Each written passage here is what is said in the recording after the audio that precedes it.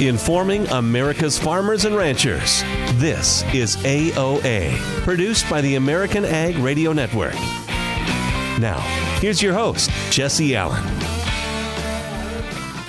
Well, we are talking everything from ethanol to farm policy, swine health, and a final preview of Commodity Classic here on today's AOA. Thanks for joining us. I'm your host, Jesse Allen.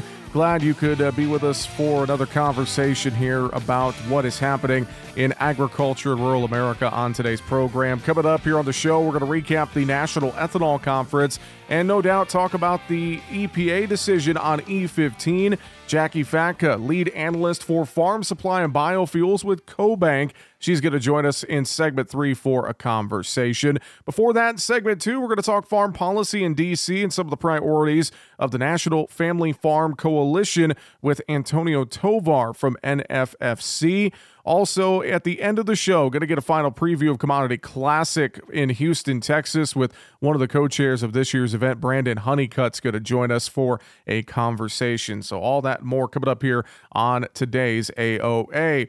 Also, real quick before we get to our first guest, want to welcome a brand new affiliate to the AOA family. We want to welcome KD 95.3 Today's Country in Clinton, Missouri. Thanks to them for adding AOA to their lineup, and we're happy to be on with them. Another great affiliate for agriculture of America. All right, our first guest here on the show, we are talking about a new collaboration between the Swine Health Information Center and the Foundation for Food and Agriculture Research, looking to study Japanese encephalitis virus. Joining us to tell us more, Associate Director for SHIC, Dr. Lisa Becton is with us here today on AOA. Lisa, thanks for joining us. Appreciate the time. Hope you're doing well. Thank you for the invitation. And yeah, really excited about this new research collaboration.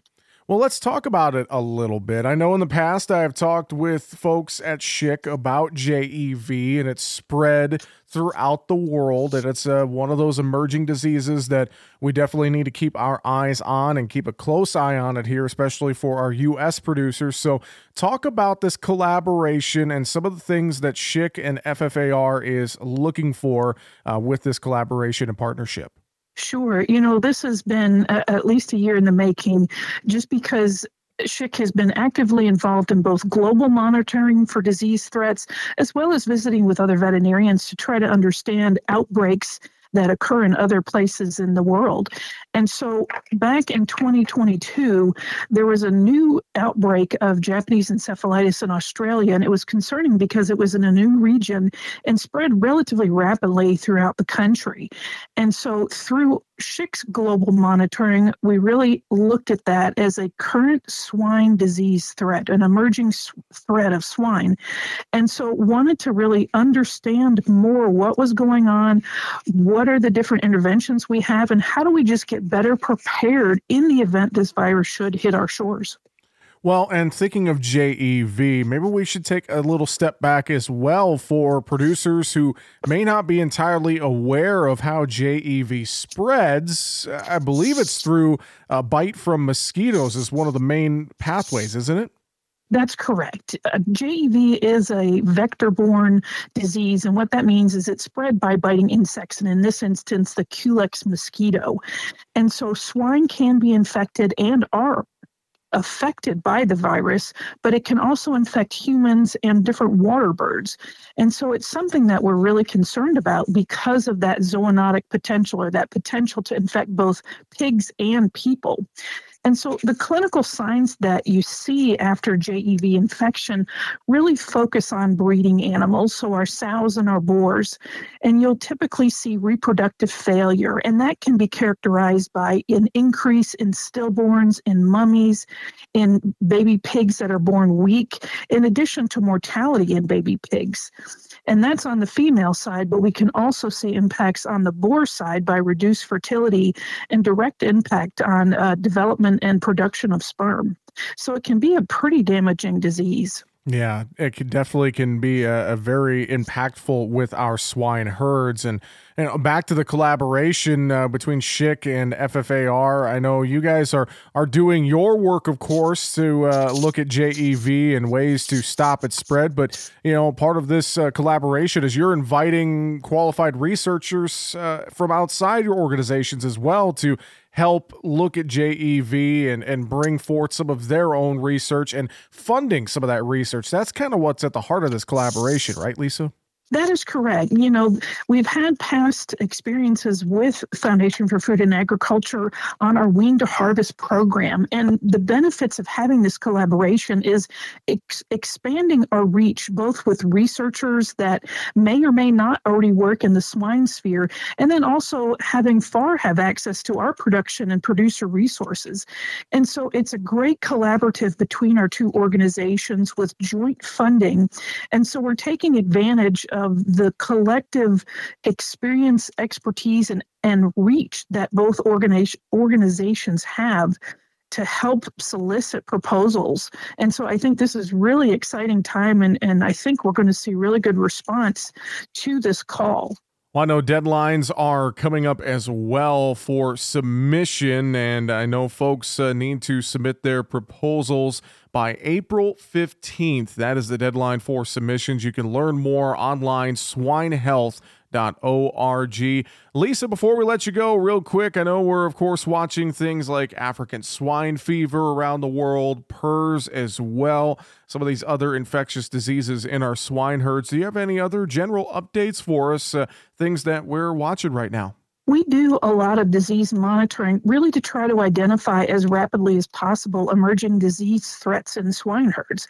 And so part of that, and part of SHIC's mission to evaluate and understand these emerging threats, we do both domestic monitoring for domestic diseases of swine here in the U.S., but also global monitoring. And you had mentioned African swine fever, and through our global monitoring, we continue to see that ASF really is one of the predominant foreign animal diseases of swine that's really going through Europe in different fashions, both affecting commercial farms, but also affecting feral swine, which makes its control very difficult. But also on the domestic disease side, we have a couple of different reports that we monitor, and once a week is our swine disease reporting system that looks at and reviews what are different domestic diseases of swine, such as PRRS, mycoplasma, influenza, etc. And that's once a month report, and then also looking at our monitoring report through the MSHIMP program at University of Minnesota, which also monitors domestic diseases predominantly in swine herds. And so we've got two different things going on for domestics, but this time of year, PRRS is active, and we are monitoring that of what activity is going on, both from a clinical case submission and just overall trends. So unfortunately, PRRS is still out there and still causing producers a lot of challenges. And so that's really important why we have to continue to monitor these things. Well, we will continue to watch the work that you guys do there with the Swine Health Information Center. And again, folks can learn more, swinehealth.org. And with that, Associate Director for SHIC, Dr. Lisa Becton. Thanks for joining us on AOA today, Lisa. Really appreciate the time. We'll talk to you again soon. Thanks. And once again, learn more online, swinehealth.org. All right, coming up next, we're going to learn more about the National Family Farm Coalition, NFFC. Also, they recently had a fly-in in Washington, D.C. We're going to hear about that and talk about some of their farm bill priorities. We're going to have a conversation with their Senior Policy Associate, Antonio Tovar. He joins us next on AOA.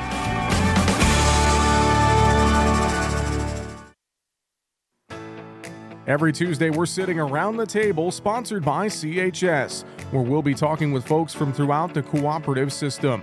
Join us as we discover what makes cooperatives unique when there are more options to do business than ever before. We'll learn how farmers and ranchers like you benefit from a system where decisions are made by the members that own it. Tune in every Tuesday for Around the Table, or visit cooperativeownership.com to learn more. Join us the first Wednesday of every month on AOA for the latest episode of the Monthly Grind with our friends at the National Corn Growers Association. We'll discuss the latest topics surrounding the corn industry, the relationships between corn and other parts of the agricultural supply chain, the newest initiatives and partnerships from NCGA's Market Development Action Team, and much more. That's the first Wednesday of every month for the Monthly Grind on AOA. It's a show you don't want to miss.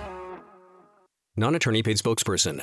Could your house go into foreclosure? Are you behind on your mortgage payments? Does it seem like the bank has no interest in helping you save your home? And you feel like you have nowhere to turn for help? Then we have good news for you. Foreclosure Protection Services can help save your home as they specialize in foreclosure assistance. That's all they do. If you're behind on your mortgage payments, being threatened with foreclosure, have been denied a loan modification, or been the victim of a predatory loan, it's critical that you call Foreclosure Protection Services now at 800-926-1701. Their network of attorneys and their agents are available to speak to you now. If you're behind on your mortgage payments, Foreclosure Protection Services can help stop the foreclosure process. Call today before it's too late. New laws are in effect that may save your home. Call Foreclosure Protection Services now at 800-926-1701. 800-926-1701. That's 800-926-1701. Over the years, you've brought them into your home. You were prescribed opioids after the C-section, when Dad injured his back, when your basketball star tore his ACL. Opioids helped with the pain, and you held on to them just in case. But did you know holding on to unused opioids puts your family at risk? Opioids are powerful pain-reducing prescription medicines, but most people who are prescribed opioids don't finish their prescriptions. So millions of unused opioids are sitting in homes across the country. And tragically, more than 100 Americans die every day from overdoses involving opioids. What can you do to protect your family? Remove the risk of unused opioids from your home. Pills, patches, or syrups in drawers, purses, and cabinets, anywhere they might be hiding. To find out how to dispose of them properly, visit www.fda.gov/drug disposal.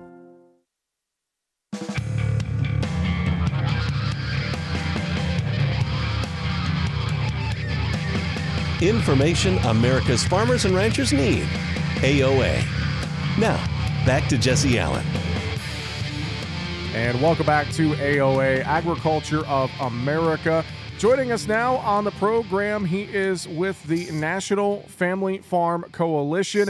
He's their Senior Policy Associate. Antonio Tovar is with us here today on the program. Antonio, thanks so much for joining us here on AOA. Hope you're doing well.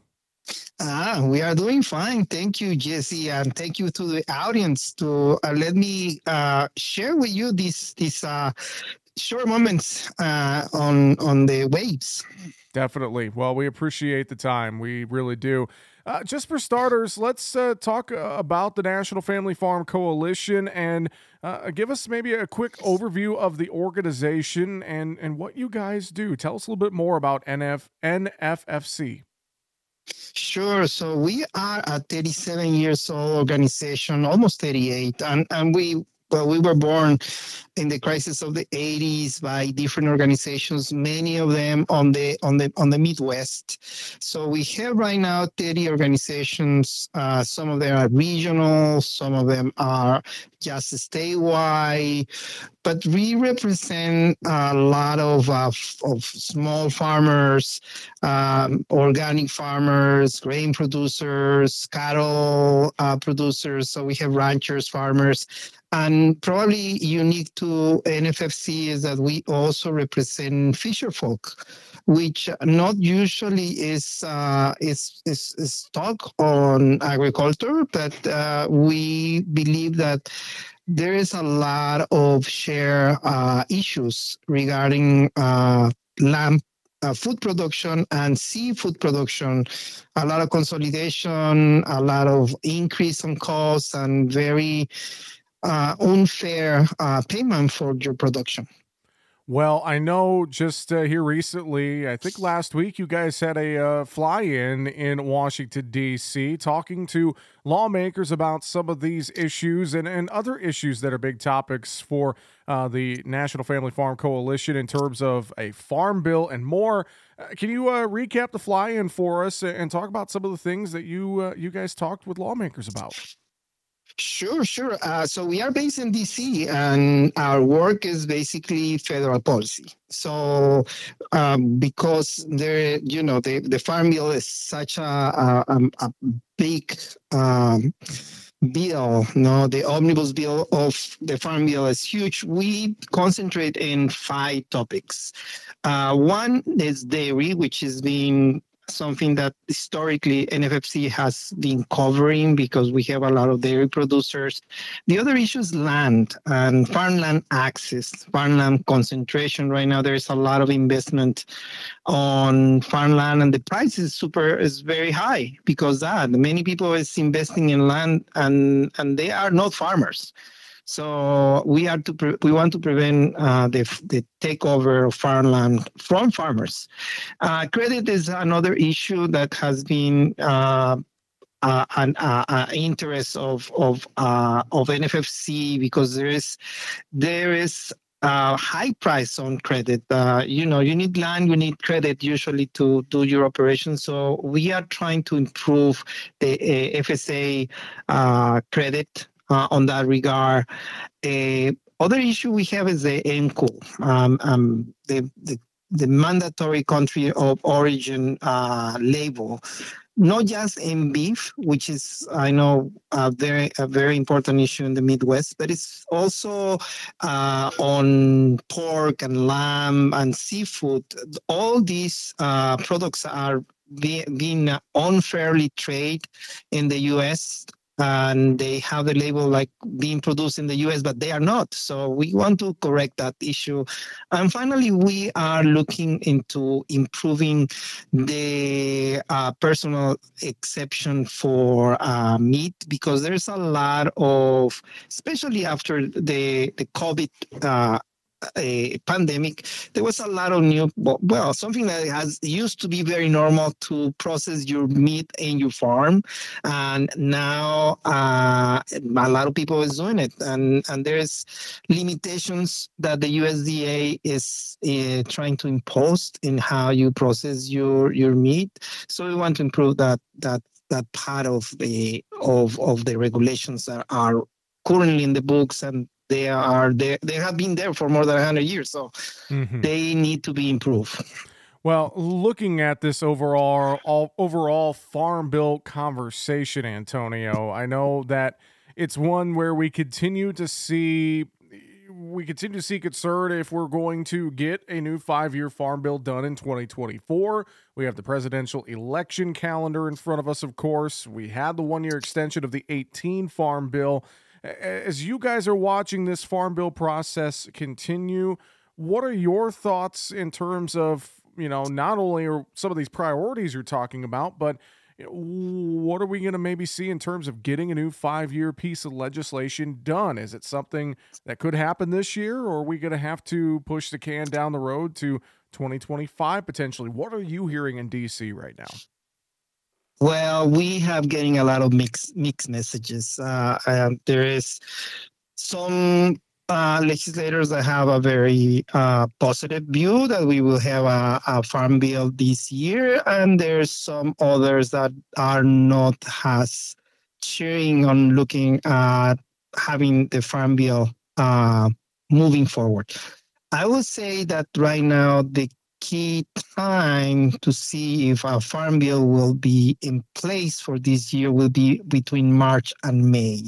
If between March and May we are not seeing things moving forward, then we are going to kick the can down the road until 2025, which is very disheartening because this is a piece of legislation that is very needed. It is not just in terms of budget, because that that's for sure what we know. There's not going to be an increase in the amount of money that is going to be dedicated to the Farm Bill.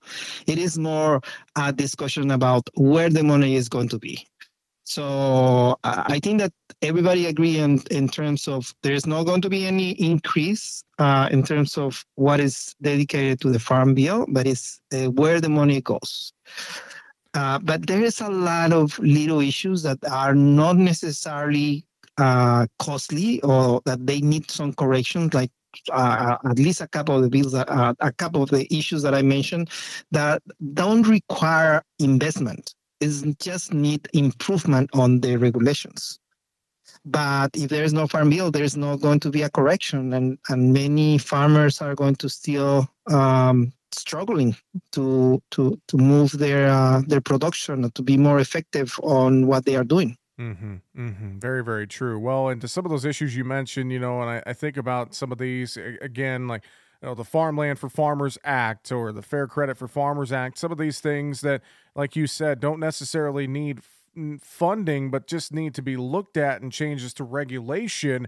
One has to wonder how many of these things could make their way into a new 5-year farm bill. How much can be attached to a new 5-year farm bill in the current environment on Capitol Hill to get the legislation through. I think that's a big thing we're probably going to have to watch here throughout the negotiations, right, Antonio? That's correct. And you always need to also look at what are the interests that are opposing bills like this Farmland for Farmers Act, because as I say, there is a lot of investment coming from Wall Street in terms of making the land a product and not making the production the product. So we knew from the beginning that there's going to be opposition into moving forward a law that prevent the acquisition of farmland just for speculation. So that's something that we knew from the beginning, but it's something that if we don't have some way in terms of stopping the acquisition of land for speculation, the price of land is going to be just impossible for new farmers or even current farmers to make a living. Well, Antonio, really appreciate the conversation. Before we run out of time, real quick, if folks want to learn more about the National Family Farm Coalition, I'm sure going online, NFFC.net, great place to start, isn't it? That's a very easy way to learn about the different policies that we are moving forward. And NFFC.net. That would be the right way to go. You can also look at us social media. We are in all the platforms: Facebook, Twitter, or X now, and other platforms. So they can look at us there too.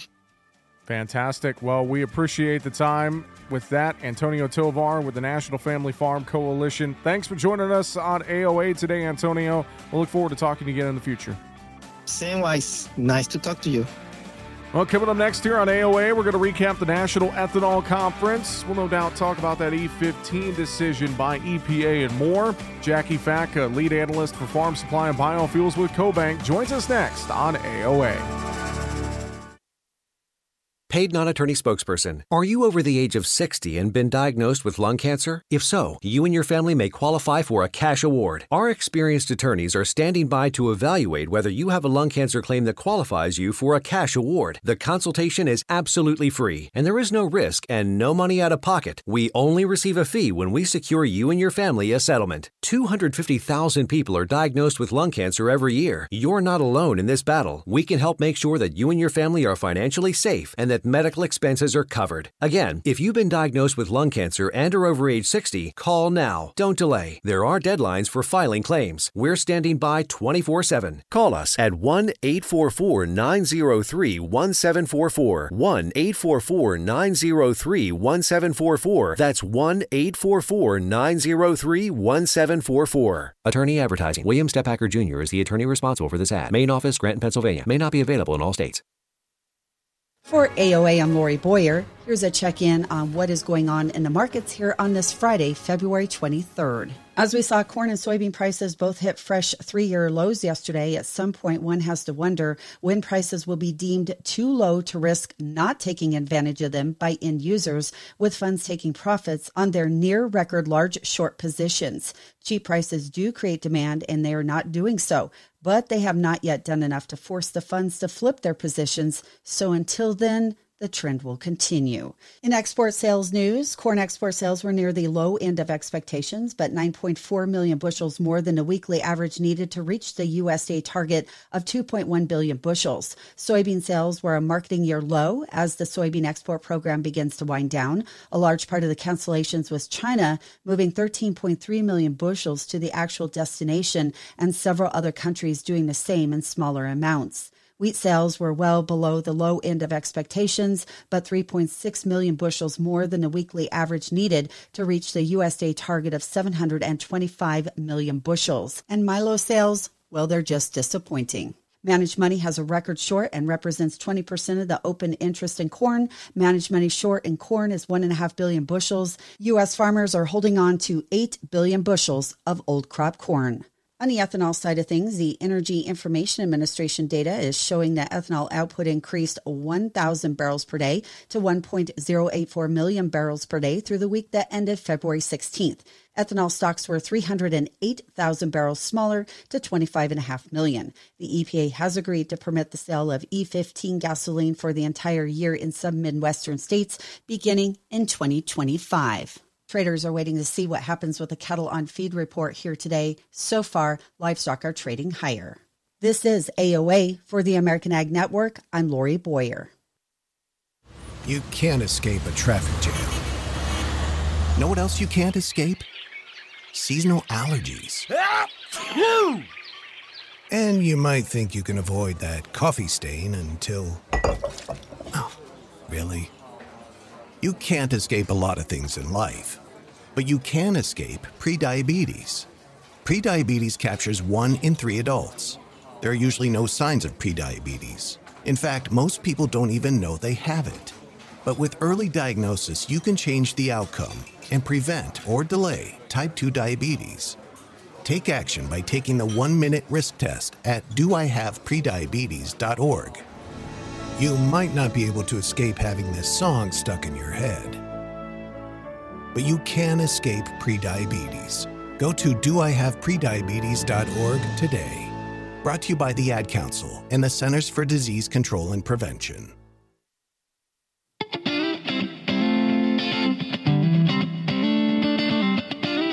Informing America's farmers and ranchers. AOA. Now back to Jesse Allen. Thanks for sticking with us here on AOA today. Hey, reminder, coming up on Thursday, we will be at Commodity Classic in Houston, Texas. Going to be broadcasting AOA Live with our friends at AGI, Ag Growth International, in their booth 3403 on the trade show floor. Looking forward to being there with AGI. We're going to learn more about some of their new bin technology. We're going to talk some education around grain bin safety and handling and much more. So again, looking forward to that live broadcast of AOA on the Commodity Classic trade show floor Thursday in booth 3403 with AGI. And if you are going to be at Commodity Classic in Houston, hopefully you can swing by and say hello to us while AOA is live that morning. So looking forward to it. All right, here this past week, the National Ethanol Conference happening in San Diego, California. Some different news coming out of that conference. Some news late in the week as well surrounding E15 and the approval by EPA of those Midwest Governor's petition. Joining us now to talk about all of that and more, she is the new lead analyst for farm supply and biofuels at CoBank. Jacqui Fatka is with us here on AOA. Jacqui, congrats on the new role at CoBank. It's good to have you back on the program with us. You know, Jesse, it's always an honor and privilege to be able to talk with you and all those folks who listen in on to AOA. Well, we thank you for the time. I know you've been busy traveling all week, and you spent time out at the National Ethanol Conference in San Diego. Let's just start with a bit of a recap of how things went at the conference. I know I saw a lot of commentary coming out of that conference, a lot of conversation, plenty of excitement of where ethanol and biofuels are going. What was some of the big takeaways at this year's conference? There is a lot of excitement about biofuels. The ethanol industry has definitely had its ups and downs over the years. But there really a lot of good momentum right now and a lot of discussion about sustainable aviation fuels and how the ethanol industry can transition to that. You mentioned some news this week about E15. Secretary Vilsack was on hand talking about the fact that announcement was coming. I think a little bit of a mixed bag because I do know that a lot of the ethanol folks had hoped that would be a permanent decision that could go into effect right away. What happened, you mentioned the petition from Midwest governors. They basically kicked that to being able to be fully implemented for 2025, and they're going to have to do waivers again this year. But, as we continue to see headlines and continue to hear all of this push towards electrification, an interesting stat that I heard: for every 1 million new battery EVs sold, our typical E10 gasoline consumption drops by about 450 million gallons. So that's 45 million gallons of ethanol demand with it.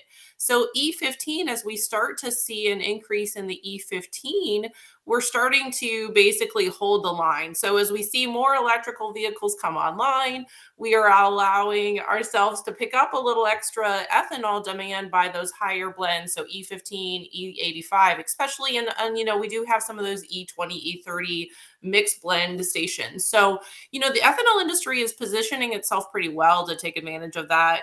We saw in previous years, I mentioned the 45 million gallons of ethanol demand that goes away as we see these 1 million EVs. But, the summer months, we can see a couple 100 million gallons added to the overall use of ethanol because of those higher blend inclusions. And so that's important going forward. We're kind of crunching some numbers on that too, but I think definitely good to see the E15 decision.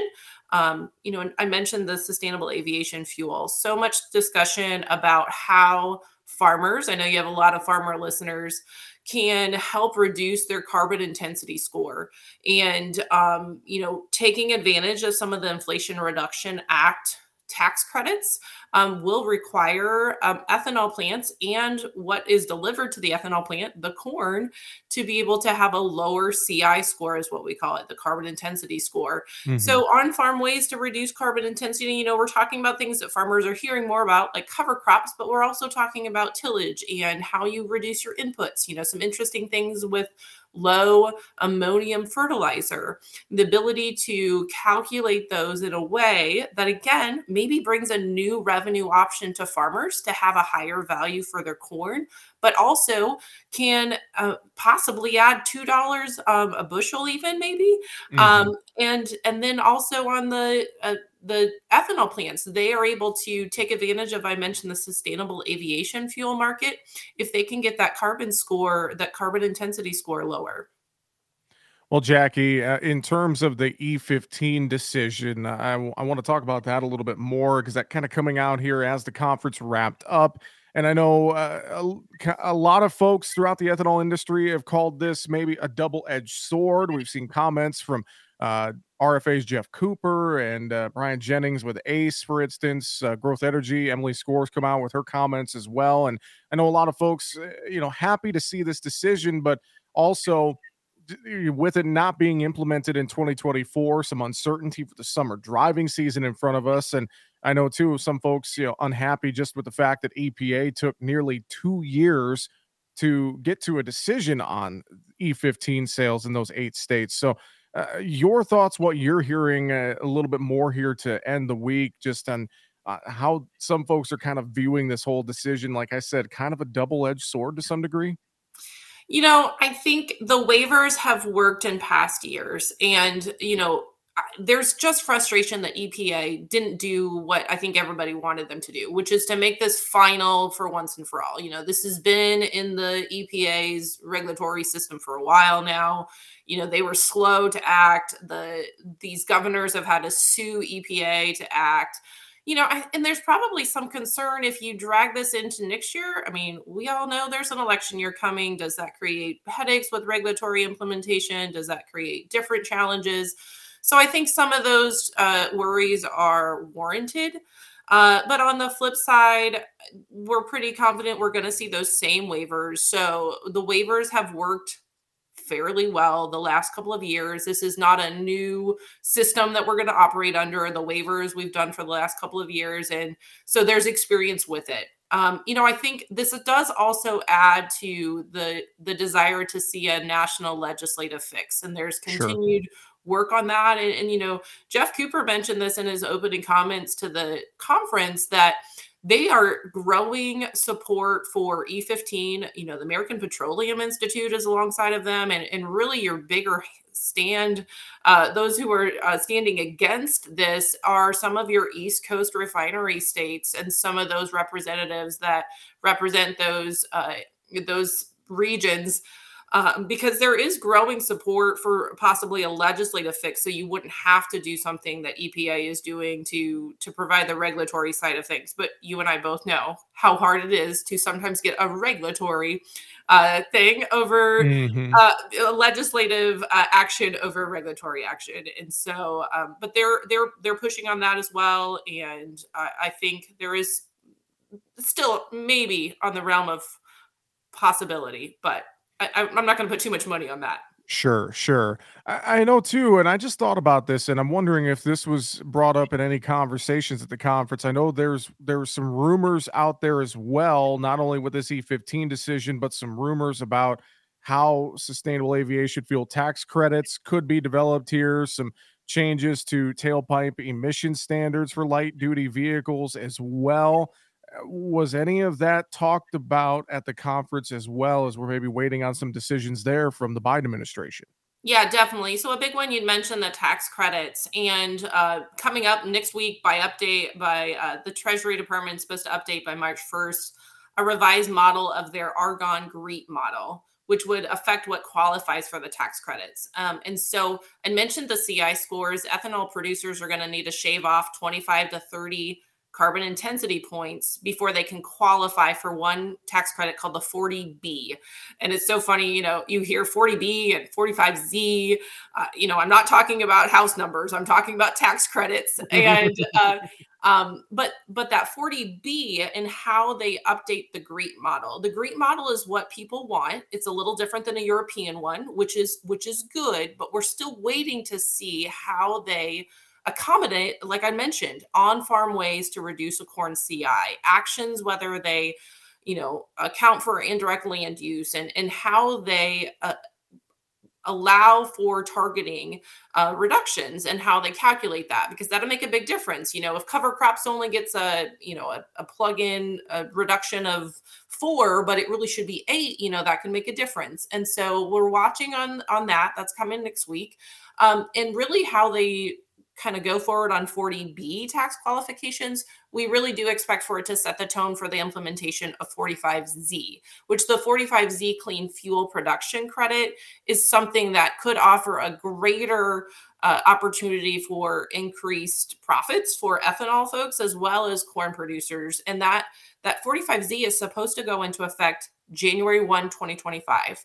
So we're expecting regulations hopefully before that, but we also know too, sometimes these regulations come out and then they're live instantly, right? There's no time to prepare. So everybody's kind of scrambling on what the regulations are gonna mean, how to qualify for those regulations. And then, this could be a huge kind of profit opportunity to add a whole new value. Sure. And so you've got ethanol plants that are looking to sequester, a lot of discussion too this week on the pipeline there in Iowa and Minnesota and South Dakota, North Dakota and Nebraska, the pipeline there, what some are doing to capture it on their own facilities, and just great things. Thanks so much.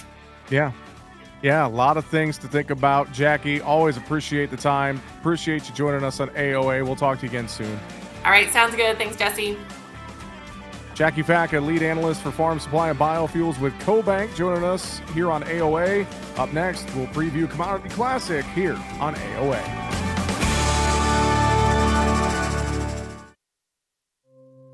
My name is Ariel. When I arrived in the U.S. at 19, I struggled to find job opportunities without my high school diploma. My entire life changed when I took a chance and got my high school diploma at age 22. Everything I have, my education, my career, my marriage, I owe to the Adult Literacy Center and my teachers. They were with me every step of the way, helping with my English and math, making sure I push through all the challenges. Ariel, your success proves that what I'm doing as a teacher has real meaning. It was an honor helping you achieve your greatness. Now you're helping others achieve theirs. It inspires me. Education was the key that unlocked all my opportunities. When you graduate, they graduate. Find free and supportive adult education centers near you at finishyourdiploma.org. Brought to you by Dollar General Literacy Foundation and the Ad Council. Farming is dangerous. There's dangers all around us. We work around it and we live around it every day. And we just become desensitized to what's around us. We go through safety training and, we try and do these things to make sure accidents don't happen, but you just never know. There are so many farmers that I think take for granted all of the underground utilities that are there. You don't want to hit a gas pipe because that's your life. The other part of it is if you hit certain things, you're liable for it. I mean, we kind of know what's out here, but all at the same time, you just always call. Farm Safe 811 starts with you. Whether you're installing drain tile or doing any sort of digging, always call 811 and wait for any underground lines to be marked and have the depth confirmed. That's farming with care. But if a line does get damaged, go somewhere safe and call 911. Always keep safety in the back of your mind. Just stay humble. For more information, go to farmsafe811.org. This is Around the Table, where we explore the benefits of cooperative ownership. It's National Grain Bin Safety Week. Today we're talking with Laramie Sandquist, a risk management expert with Nationwide, about ways to stay safe around stored grain. Laramie, what are the primary risks working with stored grain? The primary risks are obviously the oxygen deficient environment, the power equipment that you want to make sure is locked out and tagged out, and then getting to the root cause of why is this stuff not moving in the first place. Well, what safety precautions should everyone take around grain storage facilities? First and foremost, we always say a zero-entry mentality. If you don't have to go in, you shouldn't go in, don't go in. Right. There are experts that are trained in how to do this. And if you do have an issue with the condition of the grain and the bin itself, you shouldn't go in those things in the first place. If for the reason you want to go in, obviously some of the steps we've already taken. Let's check the oxygen deficiency of that environment, make sure that there's no hazardous oxygen in there, make sure that you're locking and tagging out all of the powered equipment that are going on, making sure that you're not going in alone, make sure you have a spotter there. Someone that you're in communication with at all times, and then obviously making sure that you have the right equipment to properly go into a bin itself. So anytime you're going into a hazardous confined space, you definitely need to have a plan in place, which includes having a spotter, which includes talking with the authorities, meaning your local fire department. Well, what resources are available to help improve grain bin safety? You got grainbinsafetyweek.com. I'll say that again, grainbinsafetyweek.com has a lot of different resources from white papers that are out there, from testimonials from people, from videos, ways to work with grain safely. All of that stuff is out there. Thank you for joining us during National Grain Bin Safety Week on Around the Table. Learn more about the benefits of cooperative ownership at cooperativeownership.com.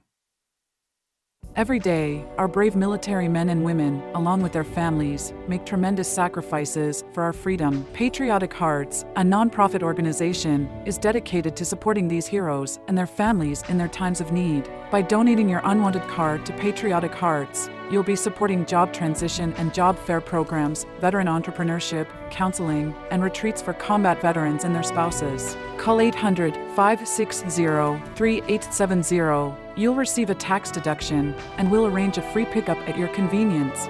Imagine the difference you can make in the lives of those who have given so much for our country.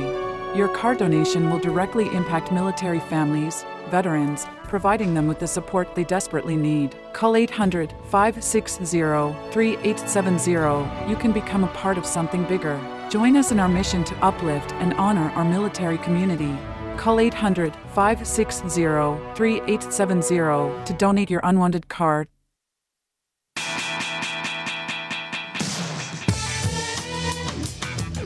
informing America's farmers and ranchers. AOA. Now back to Jesse Allen. Well, let's get a final preview of the 2024 Commodity Classic happening in Houston, Texas. Hard to believe that Commodity Classic time is already upon us, and there is a lot to talk about, a lot going on during the show. Joining us to tell us more about it, he's one of the co-chairs for this year's Commodity Classic. Brandon Hunnicutt is with us here on AOA. Brandon, it's good to talk with you again. Man, it's hard to believe that it's already time for Commodity Classic. Hope you're doing well. Yeah, thanks, Jesse. It's great that we're right here upon us, and looking forward to next week and being down in Houston. Well, I know that one of the big keynote general sessions, we should talk about this to start on Friday, March 1st. It's going to be USDA Ag Secretary Tom Vilsack along with EPA Administrator Michael Regan. I have to think that is going to be a widely attended and very important conversation on Friday morning during Commodity Classic, right? It is. We're really excited about the opportunity to have both of them on stage. Anybody who's been to Commodity Classic, over the last number of years, we've been blessed with the Ag Secretary coming and presenting, and this year having Administrator Regan there will be just an added benefit. So, with everything going on, most recently in the news around, we have dicamba going on, we have ethanol going on within the EPA. It'll be an exciting morning for that. Definitely. And again, that's going to be on Friday morning, the general session there.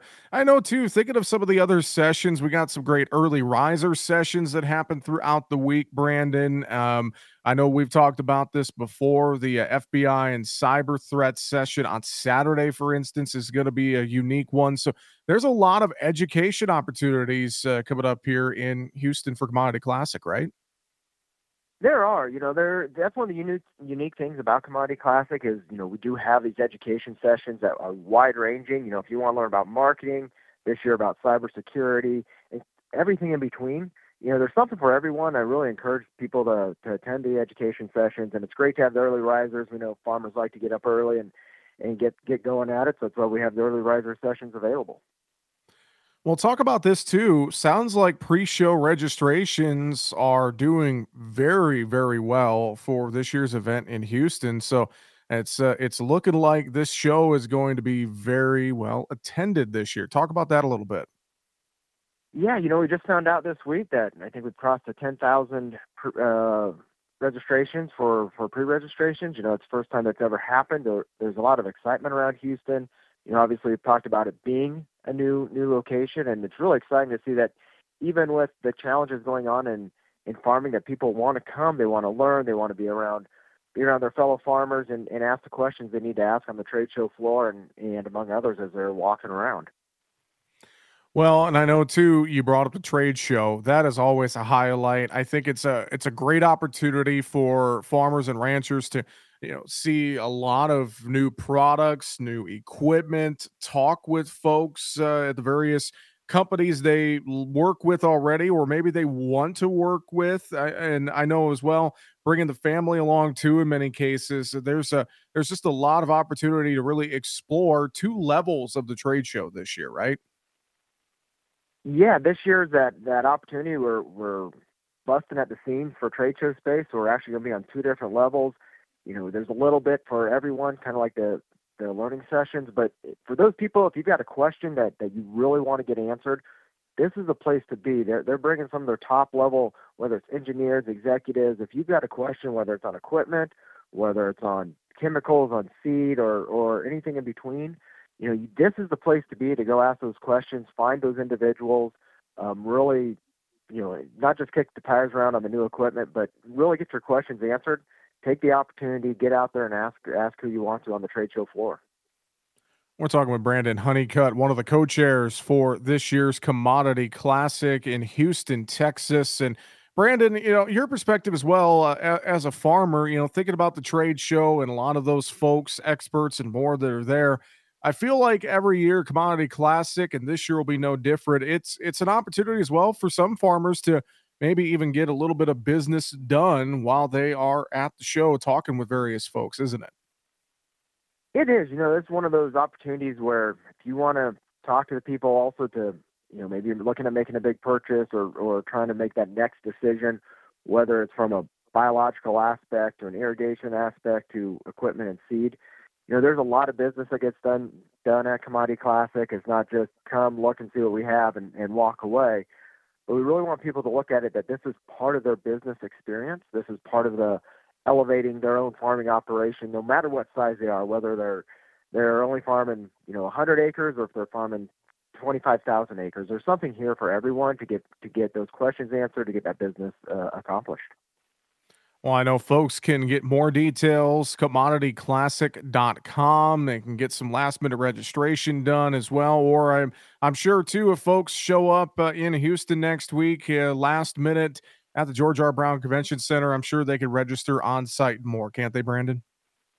Yep, we always allow on-site registration. There's the full pass, there's the day passes, whatever people are able to fit into their time frame. We're trying to work through that as well to make sure we have something for everyone and that they can be there to experience Commodity Classic. Well, again, commodityclassic.com for more information. Brandon, real quick before we run out of time, what would you tell folks to convince them to join us for Commodity Classic in Houston? I think the biggest thing is that this is the trade show. This is the event for everyone. You don't have to be an association member. You don't have to be a big farmer. You don't just have to raise corn and soybeans and wheat and sorghum. There is something there for everyone. This is the opportunity to come and really see those next innovations that are out there in agriculture and have those questions answered. And we really encourage everyone to come.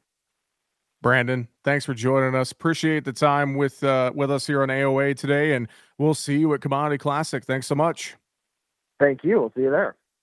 Brandon Hunnicutt, one of the co-chairs for this year's Commodity Classic in Houston, Texas here this year. And again, commodityclassic.com for more information. And we'll be broadcasting AOA live on the trade show floor Thursday from 9 to 10 a.m. with AGI in booth 3403. So looking forward to that as well. And with that, we're out of time here on today's AOA. Thanks so much for joining us. I'm your host, Jesse Allen. Have a great rest of your day.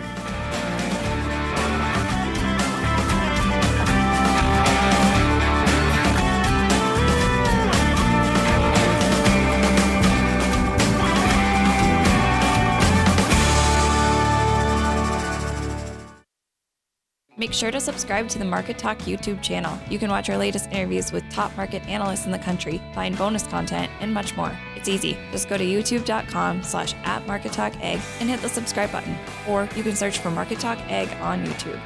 If you miss an episode of Market Talk, you can listen back to the show anytime. Just search for Market Talk on your podcast platform of choice, and you can hear past episodes of the program on demand. National FFA Week is February 17th through the 24th, a week set aside for FFA students across the country to share how FFA impacts members every day. I'm National FFA Secretary Grant Norfleet from Missouri. What better way to show your support of FFA than to get involved in FFA Week? Whether it's in person, on the phone, or via social media, be sure to share your FFA stories during hashtag FFA Week, February 17th through the 24th.